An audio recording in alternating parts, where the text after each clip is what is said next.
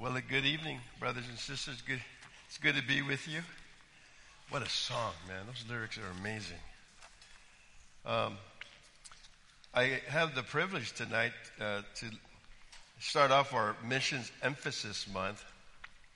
The Compelled by the Gospel Missions Emphasis. And my subject tonight is on prayer related to missions, entitled, Why Are We Compelled to Pray for the Advance of the Gospel? My goal is to encourage us to pray, specifically compel us to get on our knees, acknowledging our total dependence on God, most especially during this Missions Month emphasis. The theme of this is prayer fuels mission, because mission is God's mission. We are simply asking Him to do what we know He wants us to do, and to do it through us. Oh Lord, do not pass us by. Turn with me to Romans 1:8. Well, Paul writes this. He says, I thank my God through Jesus Christ for you all, because your faith is being proclaimed throughout the world. Just want to look at possibly 3 points from this text, and then make some evaluations on how it can pertain for us to be compelled to pray during especially this time of missions. I'm reminded about the importance of prayer. We had gone on a trip to Honduras last August, and what was amazing and true was this. Before we got on that bus to go to the airport, we had about 35 to 40 people pray over here at Building B. It was an amazing time. I would say it's what strengthened all of us to be energized, to be strengthened, to be affirmed. And it really helped us to gather together in unity and to see that many people committed to pray for us. And I would say it's what helped us throughout the whole trip. Imagine 16 people. How do you even organize something like that without stepping on each other's toes, and still have the unity and God really strengthened us throughout that time. It was amazing, Paul writes this. He says, I first thank my God through Jesus Christ for all of you, because your faith is proclaimed in all the world. I want to bring out about 3 points from this passage. We are compelled to pray for the advance of the gospel because God's name is to be hallowed to all the nations. And I'll kind of cover as to where do I get that from this text. We must pray, secondly, because we are proclaiming the message of obedience of faith in Christ to all nations, people, tongues, and tribes, tongues, and nations, who willfully reject the truth of God in Christ. We must be compelled to pray because prayer opens the doors in the world for the gospel to advance. And then fourthly, we must be compelled to pray because prayer moves the heart of the church, that's us, towards the heart of God for His mission. Let me pray. Lord, be with us now as we look at this passage and these truths with regards to missions. Cause us to meditate on these truths and speak to us deeply.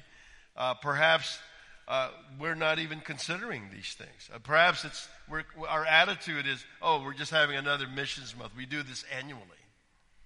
Would you, Lord, speak to us tonight to prepare our hearts? This is at the heartbeat of what you are doing around the world. As Julian was reading that Matthew 6, this is thy kingdom come, thy will be done. And so unite us, our hearts, to be in line with your will and what you're doing locally and globally in exalting your Son. Bless our time together now, I pray. Send the Spirit to help us. In Jesus' name, amen. What I want to begin with is, in this verse 8, before we get into Paul's prayer of thanksgiving here, look at the context. He says in verse 1, he was called to be an apostle set apart for the gospel of God, the good news of God, which later he'll define is the good news of through Christ, His Son, concerning His Son, he says. But notice he says, which he prophesied beforehand through his prophets in the Holy Scriptures, he's declaring the theme of the Old Testament scriptures is this thought about nations and reaching the lost with the good news. The nations, which he promised beforehand through the prophets in the Holy Scriptures. Paul is indicating in the Old Testament Scriptures theme is that God has a plan. His will is always been to declare his glory to all peoples.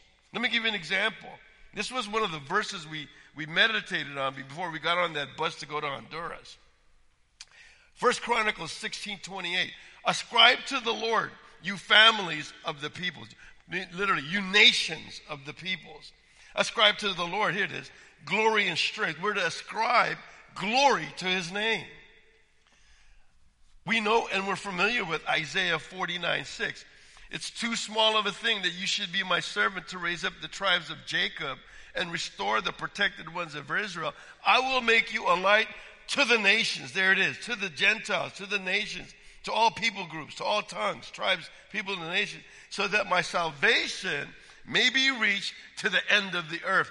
The breadth of his glory, the height of his person demands all people groups, all tribes, tongues, and nations must see his glory, his perfections. And here he's declaring it's through his servant, which we know is the Son. Malachi 1:11, God's name will be great among all nations. If you do a study of the Old Testament, the word nations is referenced over 500 times in the Old Testament. What's the point? It has always been God's predetermined plan to exalt his name to all peoples. Jesus, in teaching his disciples how to pray, and Julian read this, he says, thy kingdom come, thy will be done. What's your will? What's to be done? His name to be glorified to all peoples. Paul narrows this further. Notice in verses 1 through 7, he further narrows this further by declaring, concerning his Son, that's Christ, he was born the descendant of David according to the flesh, who was declared the Son of God. That's who he is. He's God in the flesh, with the power of the Spirit of holiness by the resurrection of the dead. Jesus Christ, our Lord, through whom we have received grace and apostleship to bring about the obedience of faith among all Gentiles in behalf of his name. And that is the gospel, right? That is, he says, obedience of faith. In particular, to the message of Christ, the good news, as Paul declares in 1 Corinthians 15:11, Christ died for our sins according to the scriptures, that he was buried, and on the third day he was raised according to the scripture. It's referencing to the Old Testament passages that declare that, and that he appeared to over 500. He appeared to James and Paul and Cephas, and then he says this, he says, of which I'm the least of them. Then he declares, by grace, and it's by faith you believe in this. This is the good news. And so he's declaring that the gospel is about the obedience of faith. What's that? That we are on King's orders to go declare that you be reconciled to Christ, trust in what he's done on the cross on your behalf. He's our King. You obey him by faith in what he's done, or else you be judged. You know, we often talk about, I'm going to go share the gospel, right? I'm going to go share with my friends about the gospel. Sharing is particularly not necessarily a good word when we're talking about proclaiming. In Acts 1:8, he said this, you shall be my witnesses in Jerusalem, Judea, Samaria, and even every corner on earth. And the word, therefore, you shall be my witnesses, is not you shall be my sharers. It's you shall be my martyrs. You shall be those that may have to be put to death for proclaiming this message of the King. That you be obedient in faith, lest he what? He puts you to judgment. You can be reconciled to him now obedience of faith. Trust in him. Trust what he's done on the cross, lest he be your judge and cast you into utter darkness where there's weeping and gnashing of teeth. We're to proclaim. We're to tell people, obey in obedience in faith, and receive his gift of grace. Why must we pray? Secondly, because we are proclaiming a message of obedience of faith in Christ. Think about who we're proclaiming it to. We're proclaiming it to people who willfully reject the truth of God in Christ. Look at the way Paul writes this further in Romans 1:18. For the wrath of God is revealed from heaven against all ungodliness and unrighteousness of men, who by their unrighteousness, and the other translations, who because of their wickedness, press down, suppress the truth of the existence of God. Like, you're offering them good news. You're offering them a way to be reconciled with God. You're letting them know about grace, good tidings of peace. And what do? They suppress the truth and tell you, I don't want any of that. I don't need that. I'm fine the way I am. I've got my religion. I pray the prayer of the Hail Mary. I confess my sins at a booth. I get on, I lacerate myself every Lent season. I got my own way of doing things. That is why we must pray, because God is sending us to people who reject the truth in wickedness, who suppress it. And here's what's amazing. Notice in verse 16. I'm not ashamed of the gospel, for it is the power of God for salvation to everyone who believes, both to Jew and also to the Greek. Paul's confidence is this, that I proclaim, I suffer for the gospel, I proclaim it because it is the power of God unto salvation for all who believe. And I would say that's an encouragement for us to pray, to ask. If the gospel is the way that people can only be saved through this message, right? We must continue to pray that, which is what they actually need, to remove the blinders, to remove the resistance, the hardness, the rebellion. The gospel has power to transform because it's the message that saves. That's the only way to be saved, and that's what we proclaim. Do you believe this? It's interesting when I hear about some of the brothers going out for evangelism to the farmer's market. That's wonderful. And sometimes you hear about, well, we try to share or we try to argue about the existence of God and the scriptures and the existence of Christ. If you're proclaiming truth, there's nothing else you could add to it. It's the truth. Think about that for a minute. If it's truth, what can be added to it? No, our work and what we do in our ministry is this: proclaim it, declare it. Why? It's already absolute truth. And if you're not proclaiming it, there's no power, according to Paul. There's no power. The gospel is the power. So get to the gospel. Just proclaim it. And step back and see what happens. That's what happened to me. I was listening to the gospel. I thought I had already known it all. And I just hear this. He wasn't even a yeller like Steve, you know. He was actually very nice and tender and soft. But I tell you, 10 minutes into it, my pride was broken. My eyes were open. My heart had new affections. He said it wasn't about giving gifts or how pretty the wrappings are on those gifts or lighting up your Christmas tree or decorating your house, you know. He says it was about the glory of a person. And you've offended him. But here's what's amazing, and this is why it's called the good news. He goes to the cross in your stead to take your judgment.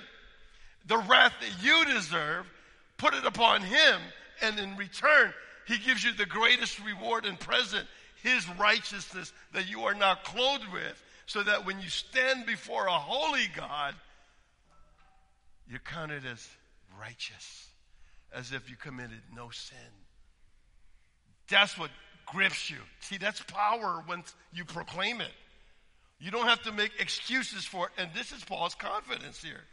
He says, we must pray and be compelled to pray because those that we're going to go to and proclaim it to don't want to receive it. But yet at the same time, the paradox of it is God has the power to change even the vilest offender who truly believes. Amen? Thirdly, we must be compelled to pray because prayer opens the door in the world for the gospel to advance. Notice how Paul says this in verse 8, 1a. I thank my God. What's he thanking God for? Through Jesus Christ for all of you, because your faith is proclaimed in all the world. Now think about that statement. What's in that? What's he really thinking about? Yes, their belief. Belief in what? That they've received the glory of what has been declared, that the prophets have declared, even in the Old Testament, and now being declared in Christ. He says, I thank God for that. That actually his name, his fame, his glory is seen and received. Yes, secondarily, he says, I'm thankful that people are getting saved. But ultimately, the context is more, I'm thankful because God's name is being vindicated and hallowed. And he says, that's why in Thanksgiving I pray. I'm praying that people are actually seeing the glory of God in his perfections, his holiness, his righteousness, and in his mercy and his grace in giving us his son. This is why we're compelled to pray. The opposite of that, if you're not compelled to pray, you're not thankful. You're not grateful. You don't have his fame in mind. You don't have his glory treasured in your heart. You've got something else you're treasuring. You're holding on to something else that's special to you, but it's not his glory or his fame. That's frightening, isn't it? You know, we're going to have a time for prayer. And I would pray that as a church, we're encouraged to come and pray. Why? Because we're gripped by the fact that we must exalt his name to every tribe, people, tongue, and nations. If that's not in our heart, then there's something else we're treasuring. There's something else we're hanging on to. And so I would say, let's examine ourselves. You know, Greg's going to come up here and give us the schedule. And I would pray that we put it on our calendars. We would make a change of setting our alarm clocks at 6 o'clock so we could be down here by 6:30. I would pray that we would make it a priority. Can we even give 15 minutes on our knees for this very things that we should be compelled to do? Or we've got too many other things we're taking care of in our lives. It's more valuable, more important. You see? He says you can't serve two masters. You'll either love the one or hate the other. And I would invite us to examine our hearts and say, what am I really treasuring? Is his glory and his fame that which is so much valuable to me that I'm willing to at least give up my time to ask him, Lord, do you want to send me somewhere? Can you use me to proclaim? Can you use me of my time, my resources? Can I have a devotion that says in my heart, I'm making this a priority that I'll even change my schedule. I'll even change the way I order things in my life. Or else it's just lip service. See, it's all just lip service. Paul ask of the church in Colossians 4:3-4. Pray also for us that God may open a door for us for the word to declare the mystery of Christ. Prayer opens opportunities for the gospel to be shared that previously seemed like closed doors.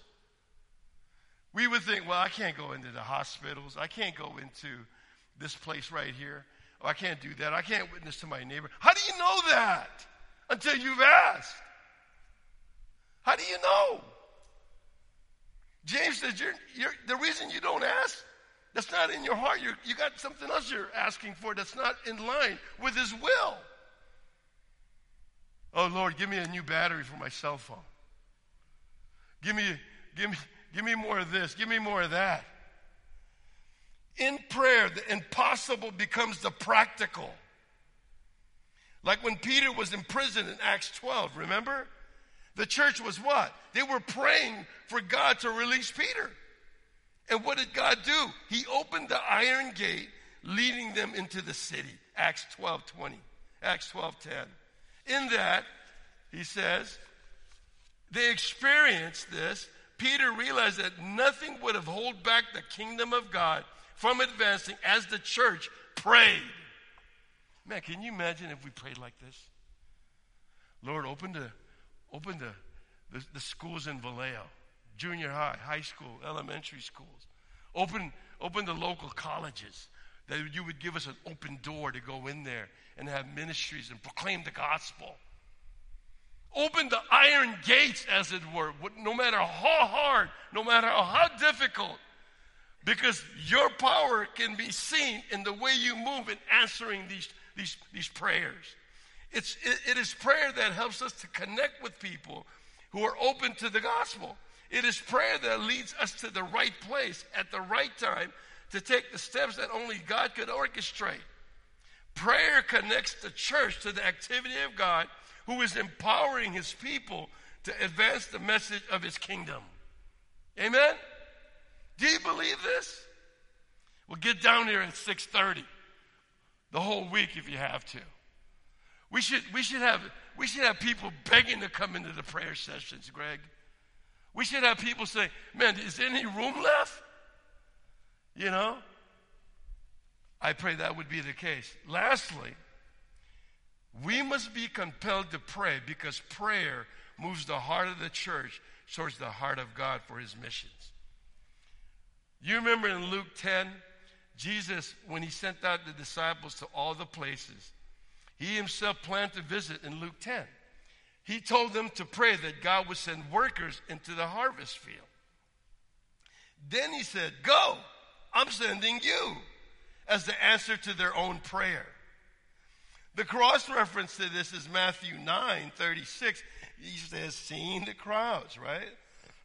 He felt compassion for them because they were distressed and downcast and like sheep without a shepherd.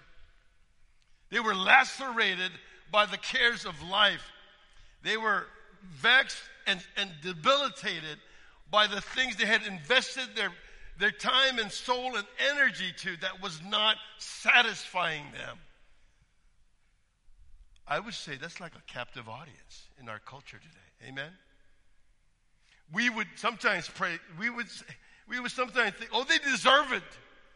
They got themselves into that mess. No. I would say that is a captive audience that's in anxiety and fear and without hope, without God in this world. Ephesians 2. So then we would see it as an opportunity. Man, I got all these people to declare and proclaim the gospel to. They're a captive audience. What else do they have better than the gospel? So let's switch our attitude, our thinking, and be bold to invite them to church, invite them to Bible study, to invite them to come here to proclaim good news. Because what else are they hearing throughout the week? Bad news, right? We have the message that saves. Why wouldn't we pray for this? Why wouldn't we be stirred to get on our knees? Think about, I asked this when, down over in Honduras. Think about 3 or 4 people that you've been praying for and you know, whether it's a relative or a friend or a neighbor. and they don't know Christ. And they're going straight to hell. They have no other alternative. They're going straight to hell. And you have the opportunity to invite or go to them and be bold and proclaim Christ and give them good news. Wouldn't you have the compassion of Christ here? He says he felt compassion for them. He said to his disciples, the harvest is plentiful, but the workers are few. Therefore, plead with the Lord of the harvest to send out workers into his harvest. Notice, it's the Lord who sends out workers. Did you get that? Sometimes we think, okay, we've got this missions internship program. We got to get them in there. We got to start training these people. All the while forgetting, wait a minute. It's Christ who sends people out.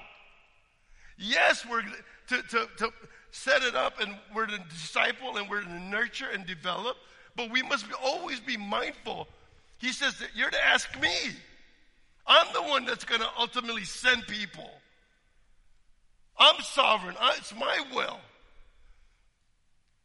And so we must plead. And the word plead here it's not like, kind of like a soft request.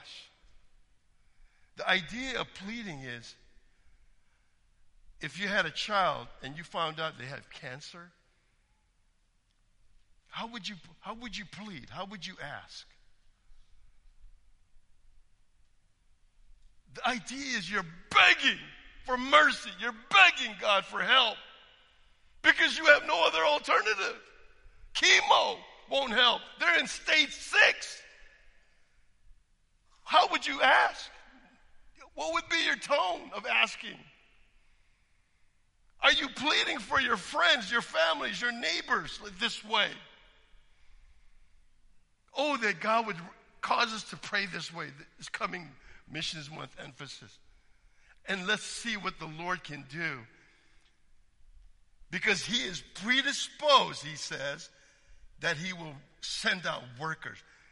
Why else would he encourage them to plead, ask to send out workers if he wasn't predisposed to giving this request?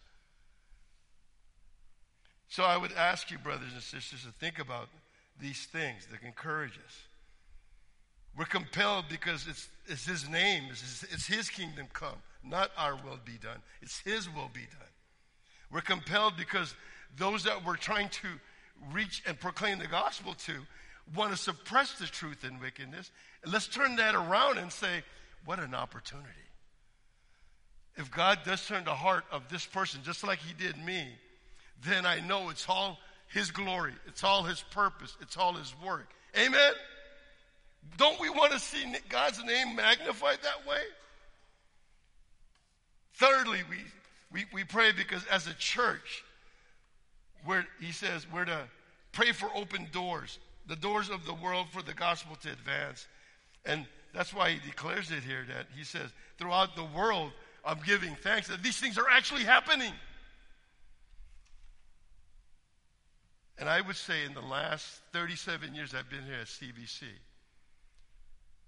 this gospel message has been going out, and it's been amazing. Think about, if we were to have documented all the things that have been going on at this little local body, 710 Broadway here, and just categorized and just wrote down, I would say it's pretty close to like when you read about these great awakenings and these movements of the Spirit, the number of youths and people and their parents getting saved just hearing the gospel, God using us. And so we would pray, Lord, do more of that. Glorify your name even greater. In our next baptism service, maybe there'd be more that come in through these doors. And so let me just give you an example of why prayer is so important. In my second missionary trip down to Mindanao, Nilo invited my family to come down there for about a week. So, typically you take off at SFO. It's 12 o'clock midnight. This is the cheapest fare, of course. So they take off about an hour later, as soon as you're up in the air, right? They turn off all the lights. So it's dark because they want you to sleep, which is good. So I tried sleeping, and all of a sudden this fear came over me. I was like, what am I thinking? What am I doing? I'm bringing my whole family down over to Mindanao. And fear just started to grip me. So God got me to pray. I just started praying in my seat. And about 30 minutes later, God started to work on my heart. And I prayed and asked him, Lord, you have sent us here. There's a purpose as to why you're bringing us there. Lord, I beg of you, please, help us through this. Let no hindrances get in the way of proclaiming the gospel there to our brothers and sisters down in Mindanao. And God just gave me this blessed assurance, this spirit-filled conviction. It's okay, Nick. It's okay. I'll take care of you. My promises are sure in Christ. And we were strengthened, and we were able to go to like 3 different places down in Mindanao without any hindrances. There were challenges, of course. We had to eat balut one night, Kids go, okay, what's for dinner, Dad? Whatever they're feeding you, you got to eat that. It happened to be the balut, I said, don't worry, you'll like it, because if you don't, you're going to starve for about 3 days. Guess what? They loved it. See? I can do all things through Christ who what?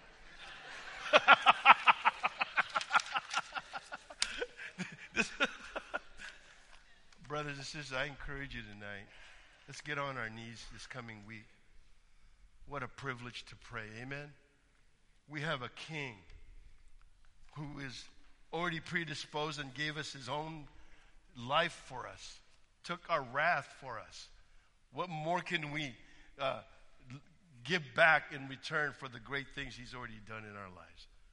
Amen? So I encourage you, let's get together and pray this coming weeks and then see what the Lord will do in the coming months. Lord, we just commit this time to you now as we're going to take time to pray. Thank you for your word. That even through the example of the Apostle Paul, this missionary, think about all his beatings, his sufferings, his being chased as a criminal, his being put to jail for the gospel. And yet he can say, to live is Christ, to die is gain.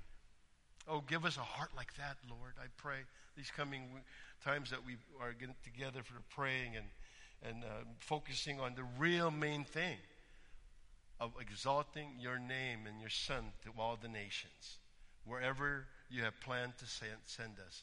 Lord, give us a heart that's willing to go and willing to sacrifice our comforts, as it were. Really, it's all for your glory. It's all for your fame. It's all for your name. And we should take joy in that, and that knowing certainly you will provide all things we need, because you're not going to call us to do things that you have not already had set for us to be provided for and provisions to be made so that your name will be magnified. Because that's your fame. That's your glory. And so bless our time now as we pray. In Jesus' name.